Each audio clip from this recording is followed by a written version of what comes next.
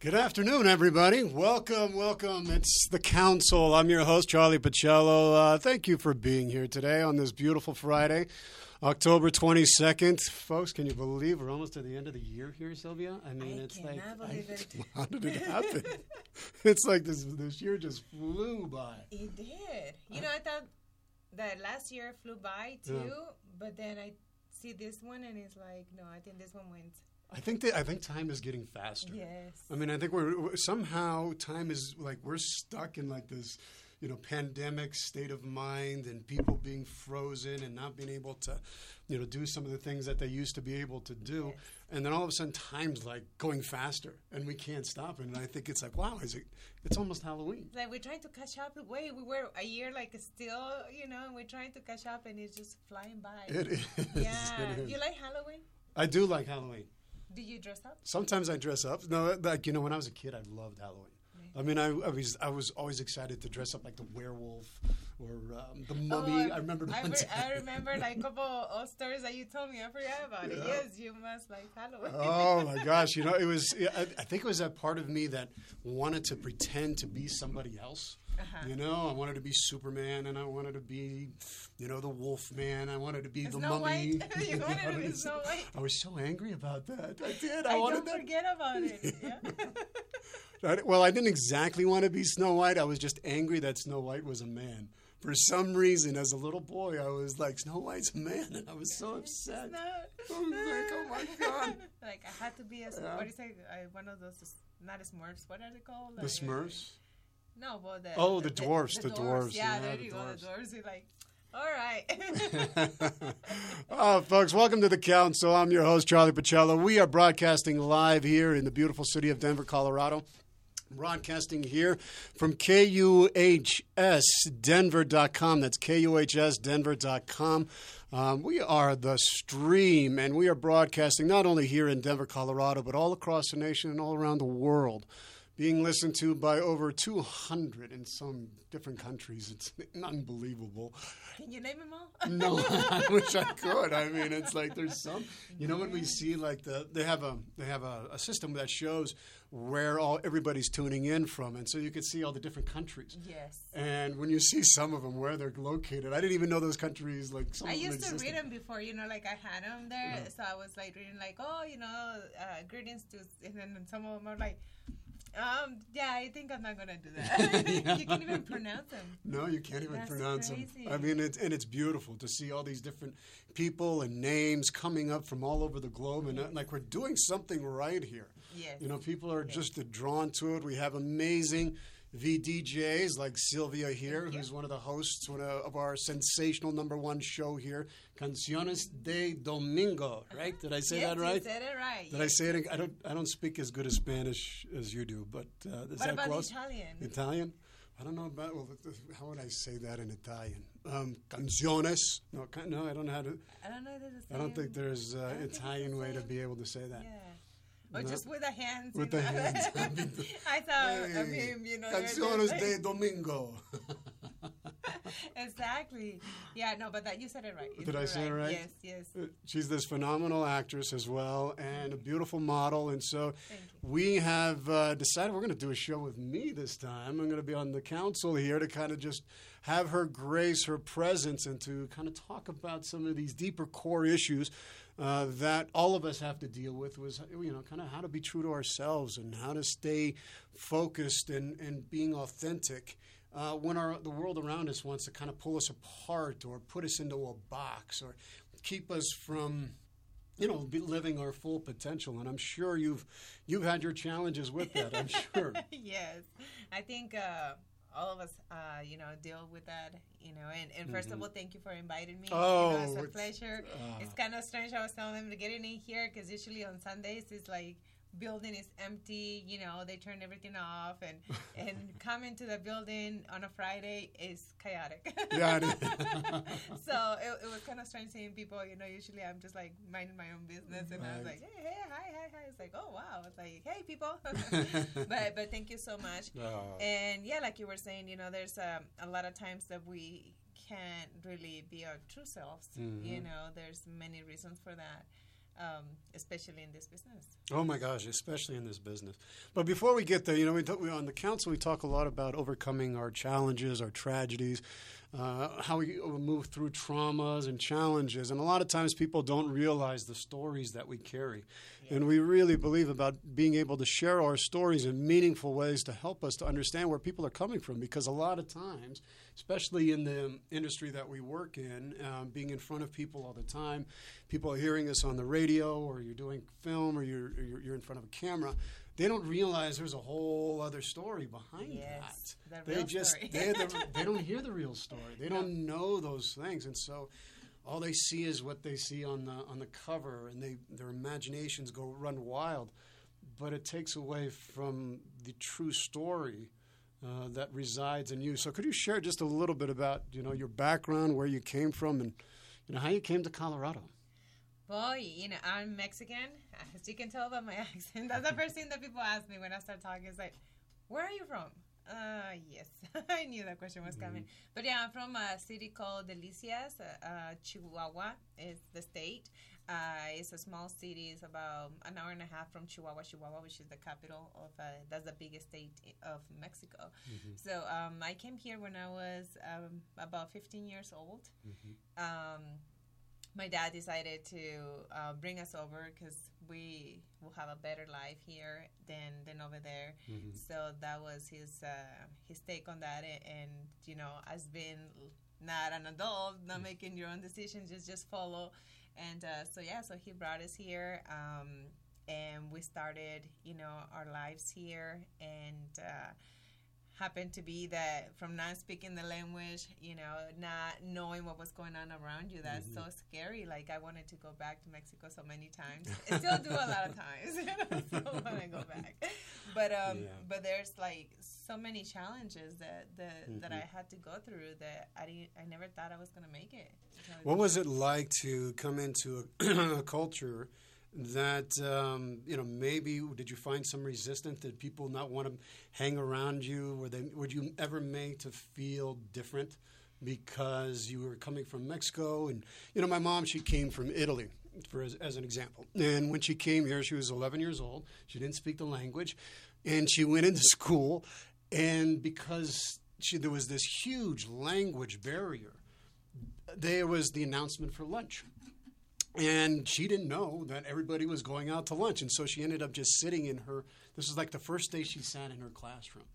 That she didn't end up going to lunch. She didn't know. She just sat there because nobody told her this is break time. Did you have any of those kinds of experiences early on?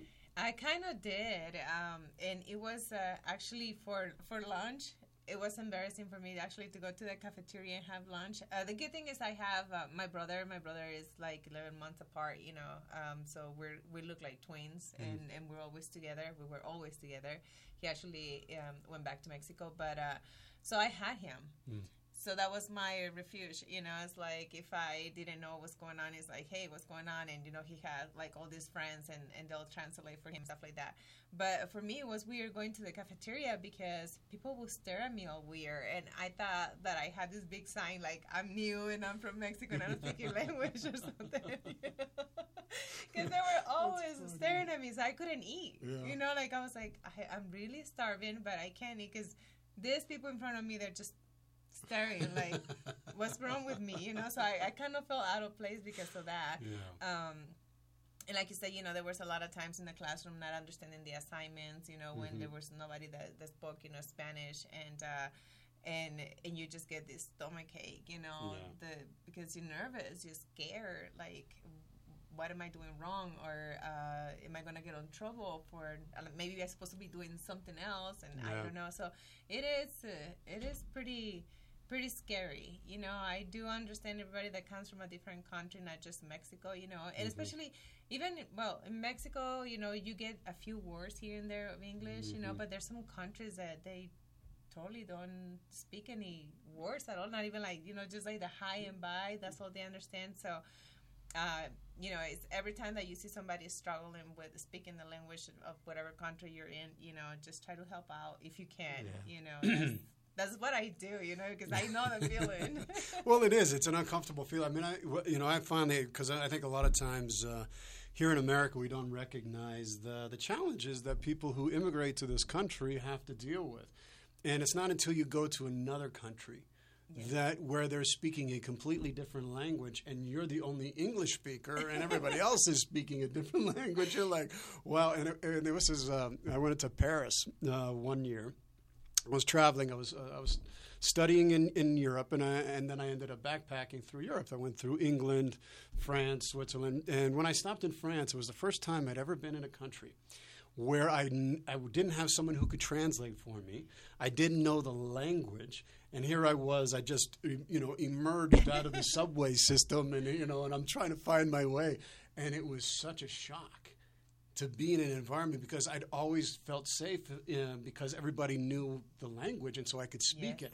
And that anxiety and sense of like, oh my gosh, how am I going to, yeah, whatever you need. Like if an emergency happens, how you gonna communicate that? Yeah. I mean, and I say emergency when you're hungry, because how you gonna order? Or I mean, you can just point at things. Sometimes depends on the place that you are in, but it is very scary. Mm-hmm. It is, and I'm not gonna lie. Even through college, because one of the things is, like I said, like my dad was so into like, okay, we're moving. And I finally have friends in Mexico. So I was like, no, I don't want to because I have 15 friends. is a tough age, right? When you were 15. So you were right around your quinceañera. And you're because I turned 15 when we got here, pretty much. So, yeah, it was right before where all my friends, I was like one of the youngest ones. Yeah. So, they had their quinceañeras, they had everything. And so we were bonding pretty good. And my dad is like, we're moving. And I'm just like, no, like, what am I going to do? I have my social life. Like, I was like, social life, finally. And he's like, I can take care of you guys here the way I think I can take care of you guys over there. So, so I promised to him I will never speak English, like I will not gonna like try to learn it at all or anything. So he's like, well, you're the only one that is gonna pay for it later. I'm like, whatever, I don't care. So I did that, like I relied on my brother, I relied on my friends, and I never really felt the need to learn it until I started like thinking, I want to go to college. Mm-hmm. And I went, I did the test and the admission test, and I didn't pass it because I didn't understand anything. And I was like, gosh, I need to learn English. Like, really? Do I have to do this? So I started watching, TV shows and listening to the radio in English, and that's how I picked up some words. And then I went and tried again, and I barely passed it. So, through college, it was hard because I had to do my work like 3 times. I had to translate everything in Spanish. I had, back in the day, you didn't have like that computer to translate everything for you. No, they didn't. They don't have that little thing on the app here on your phone. Yes, that I love this little thing here. Yes, you got everything right there. You can translate. It is amazing. You can just like put it on there, and I say, I'd like to ask, Sylvia here, what should I buy? How much is this shirt? And I can send that, and it'll say right in Spanish right away. Yeah, because you just press a button and it just translate it for you. Like, even speak it for you. You don't have to like be showing yourself on the people. They just speak it for you. But back in the day, we just had the big dictionaries. Translate stuff. So that's what I had. And I had it to have it open all the time, translating all my work, from English to Spanish, and then do my work and then translate it back to English. Mm-hmm. So it was like a lot of work that I was doing, and I was about to give up like so many times, like this close, but I didn't, It's like, we have to do this, and especially because my brother wasn't there with me in college. Yeah. So that was another thing that I was kind of missing. But it was very challenging, and it was probably one of the hardest things that I had to do. Wow. Now, where did you go to college at? It was a private college. It's not here anymore. It was a Paris College. Yeah. Well, I mean, it's, we've had those challenges in our life that force us to do things that sometimes we don't want to do. And when we do those things, we end up growing in ways that help us to become the people that we're eventually going to become. And every little piece adds on into our life so that suddenly we're like, wow, how did I get here and where I'm at in my life? But it's because of all those little steps that we take and that we think are just like, oh, this is terrible. I don't want to do this. But, it's like the universe is saying, no, you're going to do this and you're going to do it for a reason. Exactly. Because I think that was being one of the most scary experiences that I've been through. Yeah. Now it's like, anything that they throw at me is like, come on, do it. I'm ready. You don't even know how hard it was college for me. Yeah. And besides, I was working full time, and I was going to school actually from Monday through Saturday. Wow. And I was working pretty much the same days, and it was full time. So it was challenging, and so that's why I'm like, whoever starts saying like, oh, school is hard, I was like, you have no idea. Well, and it's those little things that people don't realize the steps you have to take in your own life to become the person that you're going to be. Exactly. And so going to school and working full time, you didn't start out as being a model, right? Well, actually, yeah, that was my first career. Was it your first? I'm sorry, I thought it was that you had worked different. That was my first career actually. How it happened, it was just kind of weird. When I was in high school, there was a lot of my teachers that they would say like, so you should be a model, and I'm like, whatever, like whatever. Right. And then they're like, oh, I like how you stand or whatever, and I always just like, because I was always like the ugly duck, everywhere I was going. So when they were saying that to me, I didn't take it serious. They're probably, I don't know, they're probably being very nice. Yeah. And that's why they're telling me that. So that happened, and then there was a big contest back in the day for JCPenney. Mm-hmm. It was for the Hispanic designers competition. So they were like getting all these Hispanic, kids, and it was like a scholarship and things like that you will win, and then a contract with one of the biggest agencies and modeling agencies and stuff like that. And it was a contest, like a state level, but then they started changing it. Like the first time was from state, and then it was like the state, and then all the other states around Colorado, and so it became international. Mm-hmm. And so I didn't do it, but one of my teachers is like, here, Sylvia, I got you the application. Here, fill it out, and we're going to turn it in. And I'm just like, what is he talking about? Like, how old were you? I was 17. 17? Wow. I was 17. And so he pretty much kind of told me, here is done. Let's go ahead and put it in. And I remember it was like the last day to turn in applications or submitting the application, whatever you call it. And they were already closing down JCPenney, the offices. And so they told me, if you can't run, blah, blah, blah. And I was like, okay. And I didn't, at that time, I didn't understand a lot of English. So I'm like, okay. So I ran and I just dropped that off. And later they called me and they were saying, oh, we're calling from JCPenney. And I was like, oh, okay, wrong number. It's like, I didn't understand what they were saying either. So finally they found somebody to translate and said, you're one of the finalists to compete with like a state level. And I'm just like, really? Like, that's kind of odd, but I went, I did it. And it was Kansas, Wyoming, and Utah, and some other states. And I ended up winning the competition. Wow. And so they signed me up with one of the biggest agencies here from Colorado. And I started working with them, and I was doing all the fashion shows for JCPenney's and other designers. But then later they sent me to compete international level. Wow. Like a few months later, and that was in Texas. And it was Spain, Venezuela, Argentina, Brazil, like all the Hispanic, Spanish-speaking continents. And that was really crazy because the night before I was leaving to Texas for the competition, I had my first, I lost my first family member. One of my youngest uncles passed away that night. And he's the one that was going to go actually to the competition and see me. So I was like, this is just not right. So I was really sad and everything. I did it because actually I think he kind of pushed me, I said I'm going to do it for him, but it was kind of hard to, keep it together. And so, yeah, I won the second runner-up for that, and then came back, and I was then later a judge for those competitions here at JCPenney's, and I was helping them out with the models and everything. So that was my first career. Actually. And how many years was that for? I did that for about 4 years. Yeah. Around 4 or 5 years. And then, there ended up being that with the model agency that I was with, they were all white people. And they sent us all to have this like chemical peeling on our faces. What? And really? Yeah, and I was the only dark skin one, so they burned my face. Oh my gosh! They actually had you do that? Yeah. Yeah. To make you whiter? Is that what it was, or to make? Well, you, it was supposed to. It's supposed to be like helping, like with scars and things like that. But I think like the owner of the agency has like a deal with this clinic, you know, and sending everybody. But of course, I was the only color one. You know, there was nobody that was like my color. Gosh, I didn't know they would do like they burned your face. They burned my face. Oh my gosh. So that's when I was like, I need to hide, you know, because it was really bad. And so I was hiding, and that's when I was like, you know what, I'm going to college.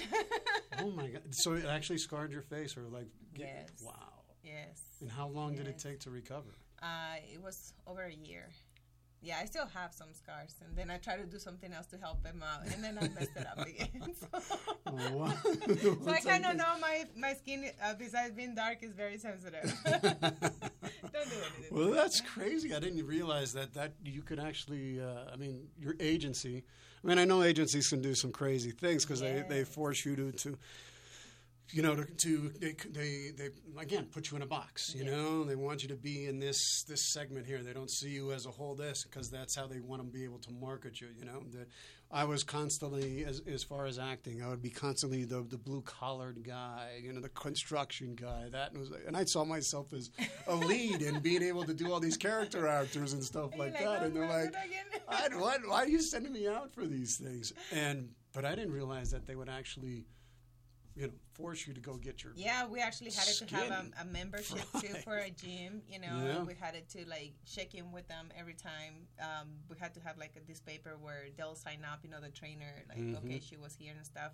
And now, back on the day, I'm talking about when I was 17, 18 years old, and I was like 120 pounds. They wanted me to lose another 10 pounds and a couple inches from my hips because I have big hips. And I'm like, well, I'm going to like disappear. So that's when I realized it's like, well, that's when, modeling was very strict. Yeah. I mean, I kind of miss those days because I'm going to say, now everybody's a model and that is okay. But when it comes to professional level, like the catwalks and things like that, is crazy when you're in Colorado. But back on the day, it was very strict, but it was too much. Yeah. I think they went from one extreme to the other extreme. So that's what I didn't like. So yeah, it was kind of crazy. I was like, it's time for me to quit, and focus on something else. And that's when I focused on my career. And so what did you do at that time? So, and one of the reasons why I want to share this is because so many of us take different steps along the way. We start off going in one direction in life, and then we think we're going to go in that direction. Then all of a sudden we turn around and we're going in a completely different direction that you never thought you were going to be going. But all the lessons learned and all the things where you had to really start staying true to yourself and stay in integrity. Like with this, you were just as an example. Here you were being asked to have your face blemish or remove the blemishes, and you said, no, I'm going to do something different. This is not right with me. You listened to that and you moved in a different direction. So share with us that other direction that you went. Well, also another things that I saw, with the modeling, and it's still happening, but, a lot of people don't talk about it, is a lot of the models, there was a lot of addictions. There was a lot of addictions. Yeah. And me being, like, in this, being raised the way I was raised, that was too much for me. Like, I never really wanted to be part of it. And they tried to, like, pressure you and force you. And every time I said no, it was kind of like, I was like the outcaster. And then there I was again, the outcaster. So I was like, okay, well, this is not going to work. And then there's the anorexia and stuff like that. Yeah. I mean, what they eat is, like, cotton balls dipped in orange juice. So that way they, like, span on your stomach and they feel full and they don't have to eat. That's what they do. And I'm like, I love food. I was like, I'm sorry, I'm not gonna do that. Yeah. But oh my goodness. So so I wanted to be actually a fashion designer or interior decorator, something like that. But then I saw that it was gonna take a lot of years in order for me to become a professional one. Like you didn't have to do like 3 jobs, in order just to keep to be like a designer. Yeah. So I needed to help my family at the house, and I love computers. That's when the computers started coming out and things like that. And I remember in high school, I was very good at I forgot what was the name of the class, but with the computers. And I was like, okay, I'm gonna go into computer science and programming and stuff like that. Wow. And I was like, let's do that. That's only 2 years, and you start making money as soon as you get out, and well, let's go ahead and do that. So that's what I did, and that's why college was so hard for me, because all my teachers were from other countries. They were from India, Japan, you name it, anybody but here. And so they already had an accent, and with my accent and everything, it was very confusing. Wow, so you've had like 2 different cultures coming together, speaking a language that is not native to them. Exactly. So I was like, I have enough with my accent, thank you, But yeah, so I went for computer science and network administrations. And right before graduating from there, I started working, on that career, and then I started just being a network engineer within the years. Wow. So how long did you do that for? Network engineer? 10 years, yeah. About 10 years. Yes. And what skill sets, what are the things that you learned from that period of your life that help you today? And also about, staying true to yourself. What did you have to gain? And because that's a whole different world. Yes. That's a corporate world. That can be a very masculine world, dominant world. All in that males. Way. Pretty much all males. Yes. And so having to deal with probably a lot of attention and having to, deal with that kind of mentality. How was that for you? Yeah, well, back on the day, guys, if you guys don't know, being an engineer, a woman, that was a really hard thing, just because they're all males. Like at college, all my school, my classroom, buddies, they were all guys. I actually met a girl, but that was like, I think it was English something, the class that I had to take on college, and that's how I met her, Lorraine. Kisses. But yeah, it was all males, but I was raised with males because all my cousins were males.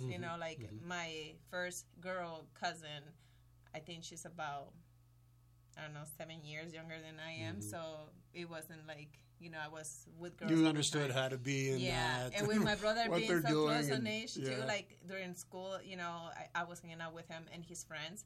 So it was, for me, it was like, not a big deal. Like I didn't even like thought about it. I don't even had time to think about that stuff. I was so busy just trying to get my goals, meet my goals and do homework and stuff. And when I graduated and I started working on that, I started like on a very low level where, there was girls and stuff like that. And then when I started going up, that's where, I saw, okay, there's no girls here, or there was one, or it was hardly anybody. And like you said, corporate, it is kind of very difficult environment as well. Can be, very. Yeah. Yep. And, but it's so different than modeling, I actually, my friend, the one that I met in college, actually, she was working this corporate company too. So it was kind of funny. I mean, that's why our friendship's been like so long. She's been with me, and so she's like, because people will come to me and say, you should be a model, there where I'm like working and everything. I'm like, thank you. Thank you very much. Yeah, thank you. Yeah, thank you. Like, oh, you really should nice do this. And I was like, thank you. Yeah. And my friend's like, you're not going to tell them? I was like, what does that has to do with this? Like if I start telling, like I used to be a model, how people get like, now this, like she wants to show off. Yeah. And so I never told anybody about it. She was the only one that knew, and I told her not to say anything.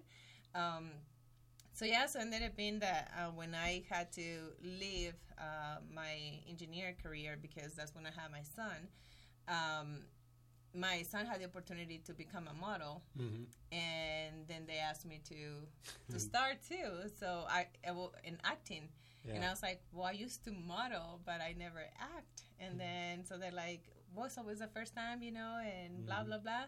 So I started doing acting, and when my other friends from the from the other world found out about it, they're like, you never told us anything, Sylvia. And I'm like, Why? Yeah, like, like why? Yeah. And it's the same thing when people on the modeling business, they found out that I was a network engineer. They're like, you wear, like, like, I have brains, too. A little bit. She's got beauty and brains. That's it. And that's what I think is so amazing about your story is that there's so much dimensions to you. They have so much depth to you. And that people sometimes... in this industry, all they see is what's on the surface. Yeah, they the see picture, like this, the picture, the video. Yeah. They always judge you by just that. They never start thinking like, oh, even as this is another thing, guys. When you guys send a friend request to somebody, make sure you know who that person is, what they do, and stuff like that. Because then you get all these messages like, what do you do? Yeah. Where do you work at? Do you really want me to type everything that is on my bio? Well, you know what I get is the Facebook people or the ones that come in that I don't have any clue who they are. Sometimes I'll get like girls that'll send me ones I don't know who these people are. And it's like they just like, why are you sending this stuff to me? I don't know you. I don't know who you are. Unless I know you or somebody has introduced me to you or you are truly a friend of somebody that I know, chances are I'm not going to take it. I'm not going to Well, maybe it's a fan. Like, that's what I think. Fans are great. Like fans and stuff like that. But also, even the fans, like, when they ask me, like, oh, so what do you do? I'm like, I thought you sent me the friend request because of that. It's like, oh, I know you do this, but what else do you do? And if people would take their time just to get to know somebody, they wouldn't have these questions after 10 years. Yeah, that's that's what it is. Do you find that people find you intimidating? Yeah. Especially when I don't smile. They say I look like a total, Like a total. I look like a bee, But yeah, they're always saying that to me. I think it's what is it? I'm trying to think of like, what is that thing that makes a woman intimidating or a man? We'll get to the man part too. All right. So like it's not, but right now, what makes a woman intimidating? Her emotional intelligence, right? Being able to connect with people and has that sense about her that is able to connect with people. Her intelligence. Like if she has an education behind her, that can be very intimidating to a man. Yes. That can be like threatening to a man. Her confidence. Yes, if a person is a big one. Yes. And confidence, we all think that confidence comes from something external. Like, being in front of people, or you just were born with this, or you have this gift, or whatever it is. Well, the confidence is not has nothing to do with that. It's how you feel about yourself. About yourself, yeah. It doesn't matter how you're dressed or Mm-hmm. And I think it's also comfort that you create with people. That that can be very intimidating to men. So, does that all sound about right? Or is there anything else you want to add to it? In my case, it's my height, too. I'm not that tall when I wear heels. That's when people are like, you can see, you can sense when you walk into the room, like, how people are, like, looking at you all weird, and they get intimidated. But, that's one of my other things that I will add to it, if you have that height. But yeah, it is. But I think most of it is if you're confident with yourself, that's one of the big ones because they can feel it. Mm-hmm. There's a lot of places where I'd be nervous and I walk in and it's like, oh, I thought I was confident and I'm not. Yeah. But it's also how you deal with it. Mm-hmm. If you start showing it. That's why we're acting, So you learn we mask it. Learn how to mask it, learn how to use it. Learn how to use it for that moment so that you don't collapse into it. Mm-hmm. That, this is what I'm feeling right now. I'm not feeling very confident in this situation for whatever reason. And it's something about me that I need to be accepting of me and understanding that no matter where I'm at, like me or don't like me, this is who I am. And you've got to be so comfortable with who you are. And it's actually in those situations where you learn how to do that, I think. Yeah, and there's a lot of people that they say a lot of mean things to you when you feel confident, But one thing is having a big ego and another thing is confidence. There's two different things. Having a big ego, actually your ego is pretty much telling you, the yourself, like, I am all this and I had to tell everybody that I'm this because that's who I am. You know, when you are somebody, you don't have to tell anybody who you are. No. It shows. It just shows. It shows. So that's a different thing. You know, a lot of people have to say, hey, guess what? I know so-and-so and so-and-so, and that makes me, you know, so-and-so. You don't have to because, you know, that doesn't have nothing to do with you. You know, they are, you know them and, you know, they're important, but that's them. That's you know, right. That doesn't make you, you know, sitting right next to Charlie, he's awesome and everything, but that's not going to give me, like, I don't know, like any extra fame or anything like that. You know, once I'm without him, I go back to Sylvia. You're still Sylvia. You're going to be with you 24/7 exactly. for the rest of your life. Yes. so it's like, you're not going to be stuck to me. It's like, hey, I'm friends with Charlie. You know, I'm friends with Sylvia. This is who I am. Look at me. I'm friends with Sylvia. She's on my show. But, you know, that's what people think, that the confidence is, you know, ego or you're stuck up or no, it's two total different things, you know, and I can also recognize who has ego and who has, you know, confidence. A lot of people is like, no, I'm not. Okay, we'll just leave it like that. We'll just leave. You know, and it's you know, when we're ego driven, we're constantly looking on how to compete with ourselves or compare ourselves with other people. So we're looking on how to be able to do that. When I was in that, and we all share it, we all, like, you know, fall into that trap, and we're not immune to it. And it's when I'm comparing myself to others, you know, that, and I'm feeling those sense of jealousy, you know, or if I'm feeling envious, or if I'm feeling any resentment, then I got to say, wait a second, I'm probably coming from a place of ego, you know, because that's usually fear-driven, that's usually fear-based, and insecurity and those kinds of things. Trying to be somebody else. Trying to be pretending to be somebody you're not. Yeah. And thinking that that's going to get you what you want. Exactly. And when you think that way, you're never going to get that. It's never going to come to you. It is never going to, even if you get it satisfied for just a moment. Even if for whatever temporary feeling. Like, there was a time in my life, you know, I thought I wanted to be like somebody else, you know. And it turned out that the very thing that I was seeking in him was already in me. And I already had it with the people around, but I just had somehow projected that out because I just wasn't confident in my own self.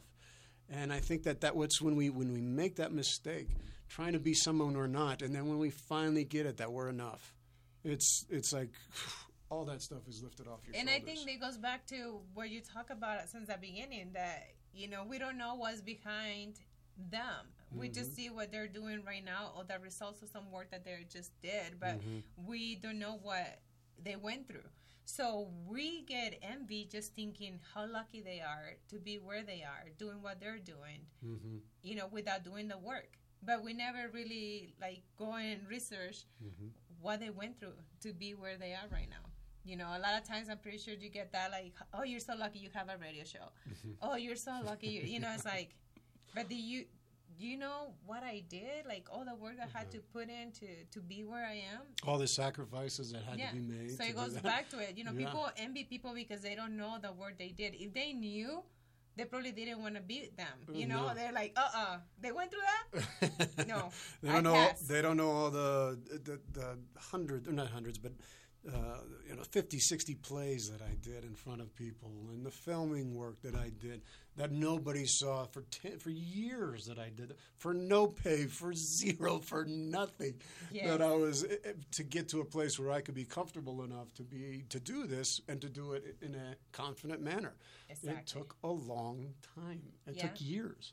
It's not that you're born with it, you know. I mean, like I said, there are some lucky ones that they are born with it, but it's hardly anybody.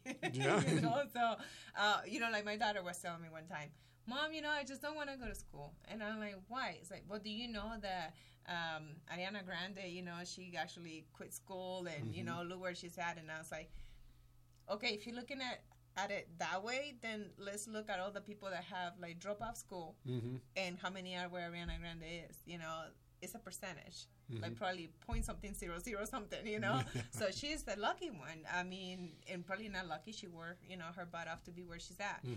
But, you know, not because somebody did it like that, it's going to work for everybody. So it's like, you know, you have to be where the environment that you're with, and to see what can you do to be what you want to be, but not because somebody else did it that way, it's going to work for you too. No, that's right. And then you're just trying to imitate. Yes. You're just being, and I've done that too, where you're imitating, you feel like, well, he's got something or she's got something that I don't have, and so I'm going to imitate that in order to get what they have. But that's not the way it works. No. And then you hate them.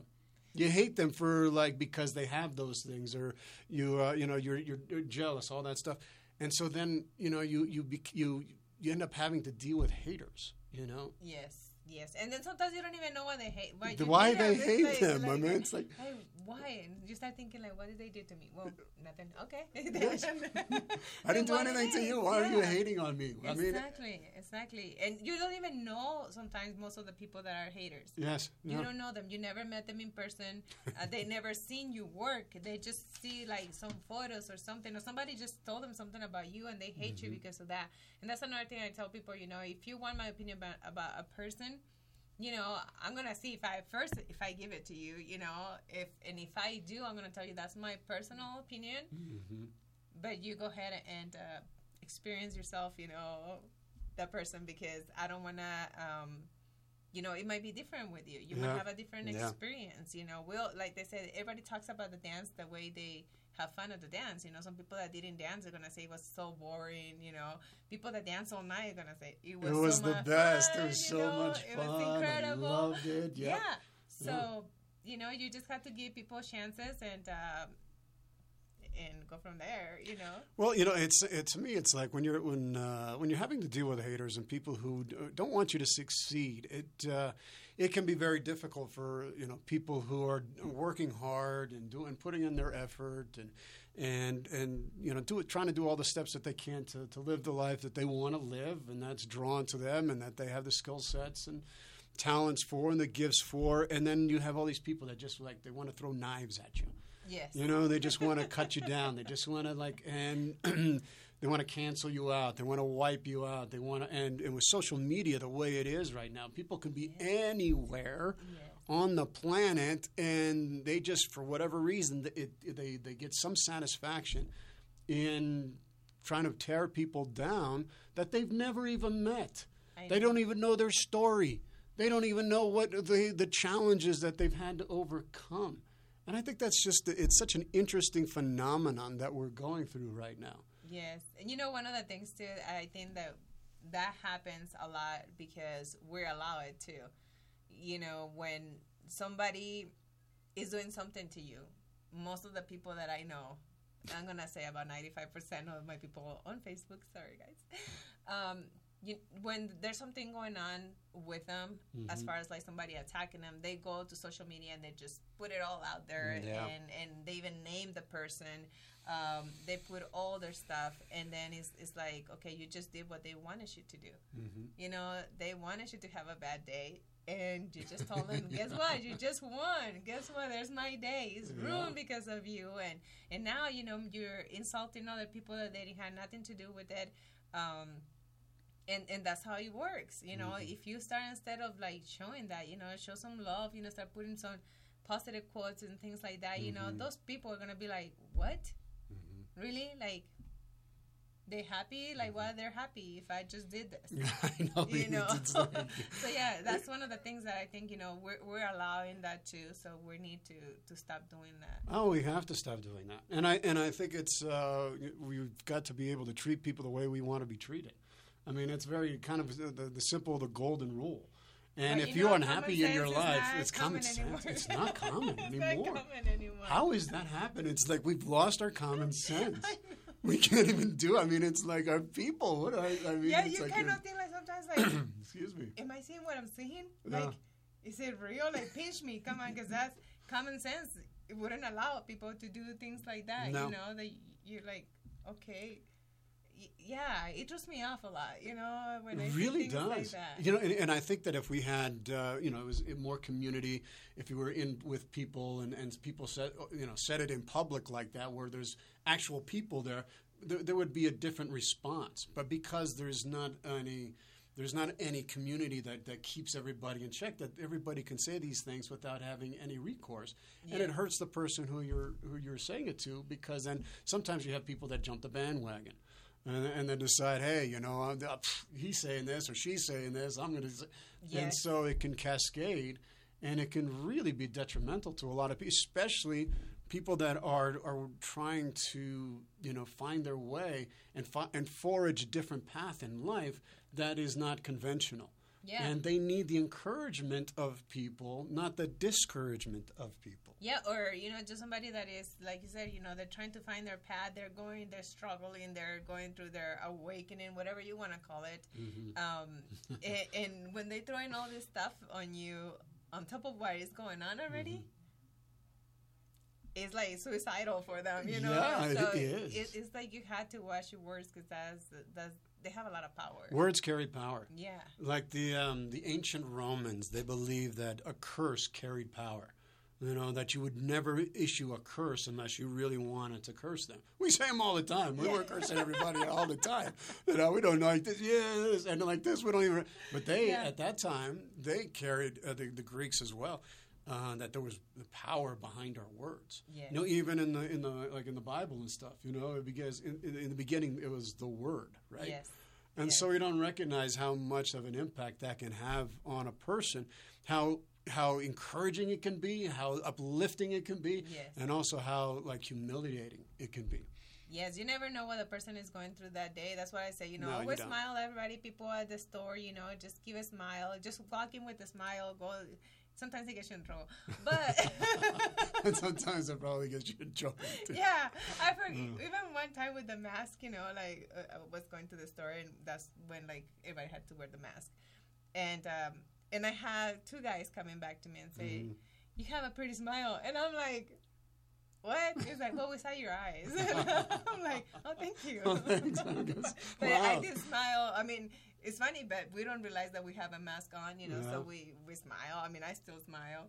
But, I had a lot of people coming up to me and saying, "Oh, thank you for the smile," you made my day, or something like that. And when you're, grumpy and everything, that affects them too, It's always like, well, that person, has this bad energy or something, So you really have to think, that people are not just having the same day as you, and sometimes they appreciate a smile, and you can make their day. You can, absolutely. Kindness is like a ripple effect. When you give just a little bit, and like a stone that drops, a pebble that drops into a lake or a pool, it spreads out. Yes. And it affects positively everybody that you come in contact with. They actually have done studies where people are watching someone being kind to another person, and the positive effects that has on us.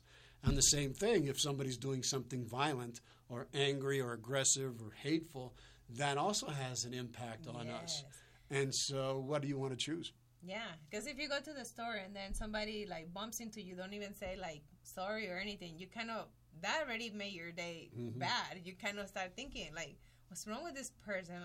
Didn't even say sorry. And then you go to your house and there's your family, and you're like, oh, you can believe what happened at the store. You're already upset, taking it off on your family. So whatever they do, they're going to pay for it, And then it spreads. Yeah. Just so like that's that. That's how it goes. Same with the smile, we're having a bad day. They start driving. Now they're having a good day. They're more concentrated on the road. They're not thinking about their issues, and so it's always, try to be the most positive you can. I know I'm not perfect at all, at all, and I am really, really bad at being negative a lot of times. But it's always other people doesn't have to pay for it.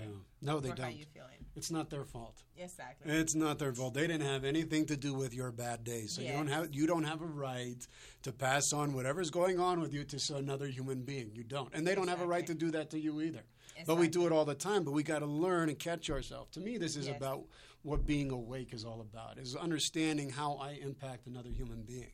How I influence and how they impact you and too. how they impact me too, right? Okay, let's not let that negative, all person that toxic stuff, keep it away from that. And that's what we were saying last, when you were in my show, a lot of people that they come and drop your, their trash on you, and it's like, now we're learning okay, we know how to deal with that now, and we're gonna make a stop, and because that's gonna affect our environment. Oh, it's going to affect everything. It's going to affect your aura. It's going to affect your energy body. It's going to affect your physical body. It's going to affect your emotions. I mean, all the different layers of your being. It's going to affect it. Yes. And I think the more we are in tune with our own light, with our own, the more we have to be very clear about the boundaries we set, because those who are going to feed off of that for whatever reason, because they don't understand how to find it within themselves, they're going to look for somebody else who can give it for them, and so you'll find takers, right? Yes. People who will exploit, people who will take.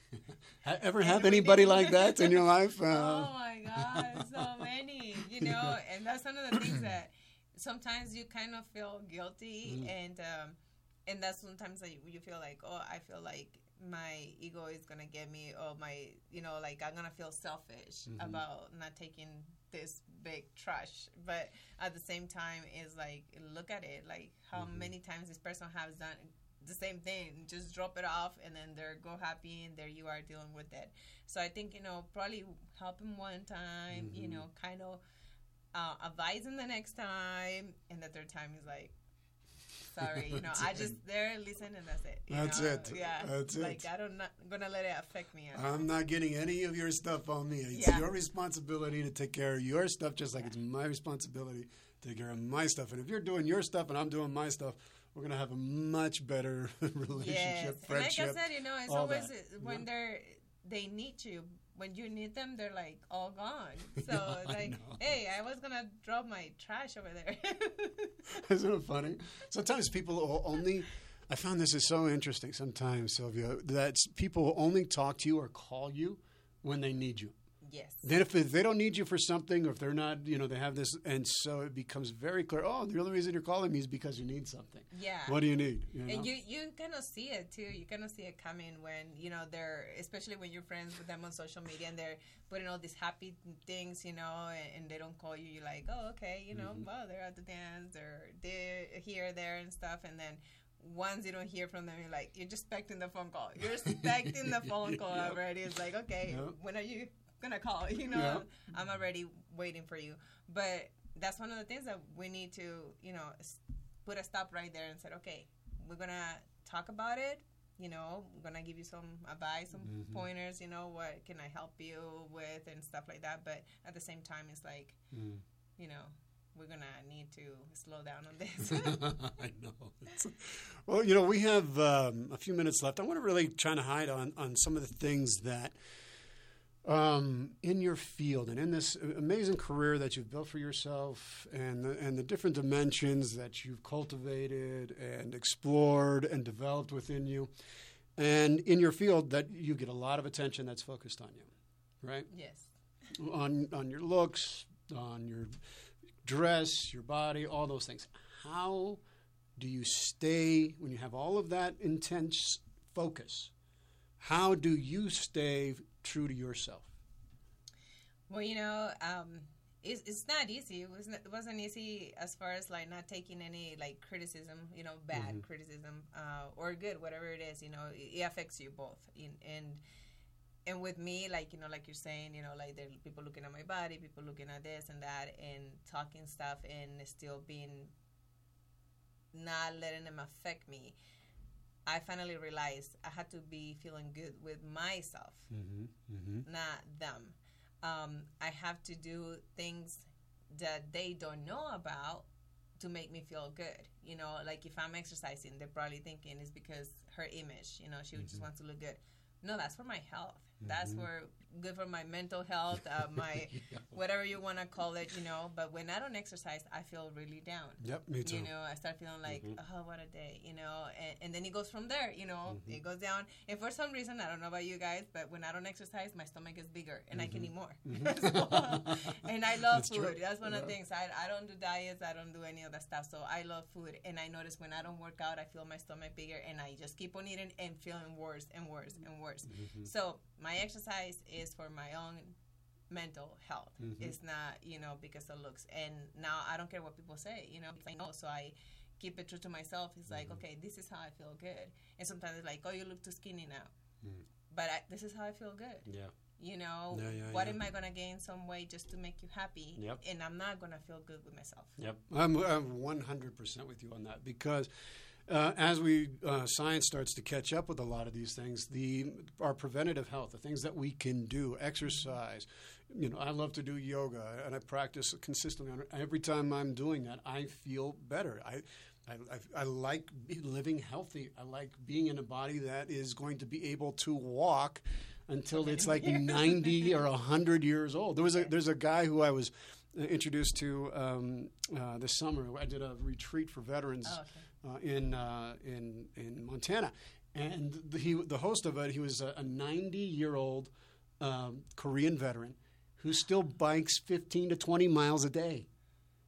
It's amazing. I'm like, I want to, but it's because he was staying active. He was fit, he was exercising. His health was good. Yes. And so if you really, it's about my health, it's not about just this. There's much more to it than. Yeah, you just don't want to look good. You want to be able to not be dependent of other people to make it to the bathroom, you know, to go eat, to move from the bed to the couch. That's what it matters. Mm-hmm. And people don't understand that. It's like, no, they just want to look good.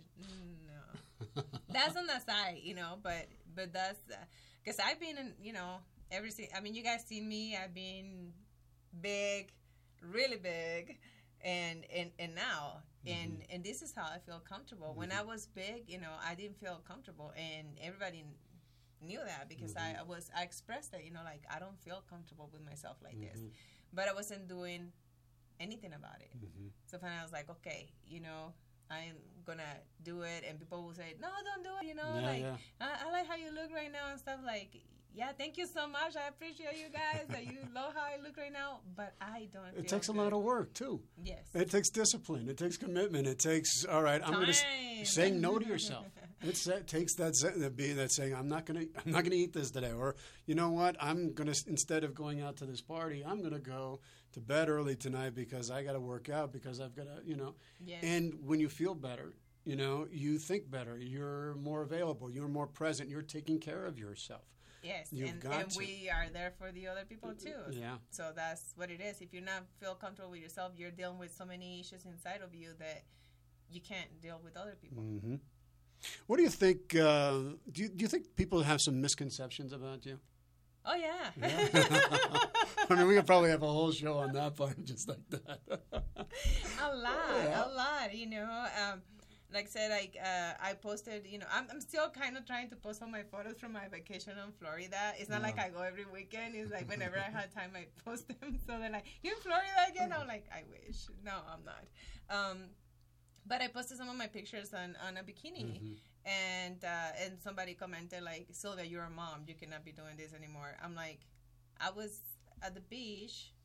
I thought that's what you're supposed to wear. I mean, I've been working my butt off too.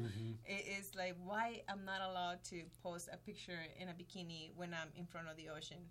Like, I didn't understand that. Like, what makes me being a bad mom doing that?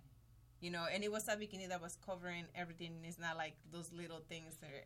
No, so that's, I couldn't understand that. And they had that perception like, okay, you know, Sylvia's doing this, so she's posting, you know, pictures like on her panties and her bra and stuff like that. It's like, am I showing you anything else? No, I can wear a blouse that is the same size as the bra, you know, wear a bikini that is smaller than my panties.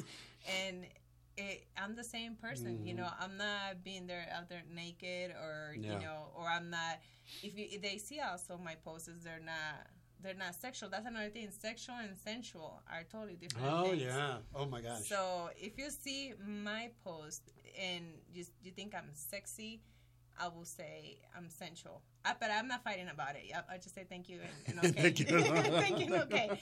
But there's a difference, you know. Sexual and sensual are two different things, and I don't consider my word being sexual. I consider my word being sensual. They still have a class. They still have the elegant touch to it, and that's what people is like. Their perception of things is of me is so different than what it actually is. Well, and I think that's why being true to yourself is so important, because if people don't understand the difference between sensual and sexual, you're going to have a completely different perception of your work. Yes. And so having that clear sense, and I think, that some of the keys to being true to ourselves is always to say yes when you mean yes, say no when you mean no. Don't say yes when you mean no, and don't say no when you mean yes. Be very clear with yourself. Do it because you love to do it, because it brings you satisfaction. Brings you a sense of, just that sense of being, the rapture of free. Being alive and free. Oh my gosh, free. Yes. It makes you free. Yeah. I think that's a really good thing. Really when you don't key. Do it, it's kind of like you don't feel comfortable. You don't feel, you feel like heavy. Mm-hmm. Once you say it, it's like you feel free. You feel a little bit better, and you're happy. Yeah. It brings you happiness. Yeah, it brings you happiness. Of course, you're not going to go and post it all over like social media and things like that. We're not saying go and tell everybody what's going on with yourself. No, not at all. You need to keep some privacy, and because it's your life, and when you're doing that, you're allowing everybody to have an opinion. Mm-hmm. So when you post something out there and you're like, well, who told you to tell me that? You did. Yeah. You are making my opinion being, valuable, or you're asking for it when you're posting it over there in social media. So when your problem is resolved, please let us know, because we're all wondering what happened. Sylvia, it's been so great. I'd like to have so you. Folks, thank you so much for tuning into the Council. I have one last question for you before we go. But I just want to do a quick announcement. Thank you, KUHS Radio TV Denver, the stream, for being the host of platform where we are broadcasting to you live here in beautiful Denver, Colorado, broadcasting all across the nation, all around the world. And thank you for tuning in from wherever you're tuning in. Without you, this show wouldn't be possible. And it's for you anyway. And so thank you for trusting us to give you the best possible shows that we can here on the Council, giving a wide variety of different perspectives and understandings, and trying to be a council of all peoples so that we can grow, we can contribute, and become a better world. And thank you, Henry, for all the work you do in the back there. We couldn't do it without you, Henry. We love you. We're just saying that because we're in front of the camera. That's it. That's the only reason. Don't get all excited. Yeah, and just real quick, hi to Dusan from Serbia. Thank you so much. My mom, she's watching us from Mexico. Kisses. Jorge Pedrosa, mi amor. Thank you so much from Mexico, too. You guys up. Okay. All right, folks, thank you so much for tuning in. We're still live on the radio. We will be back in a couple of weeks. Sylvia, just a real quick closeout. I always ask my guests this last question. If you have one bit of advice, one bit of wisdom from your life experience, what would it be? Probably will be, follow your dreams, but get prepared for them too. Yeah. It's kind of like a little bit like be careful what you wish for, because you never know. That's true. That's true. All right, folks, thank you so much for tuning into the Council. It's beautiful, beautiful. Thank you, Sylvia. Thank you so much, Harvey. I appreciate it. I was, really excited to be here, and it was incredible. Thank you. Awesome. All right, folks, may you all be well. May you all be free of pain and suffering. May you all be whole. God bless. We will be back in a few weeks with another wonderful guest. Thank you so much for tuning in to the Council. God bless. Let's roll a deep, boom and sound. It's a good time.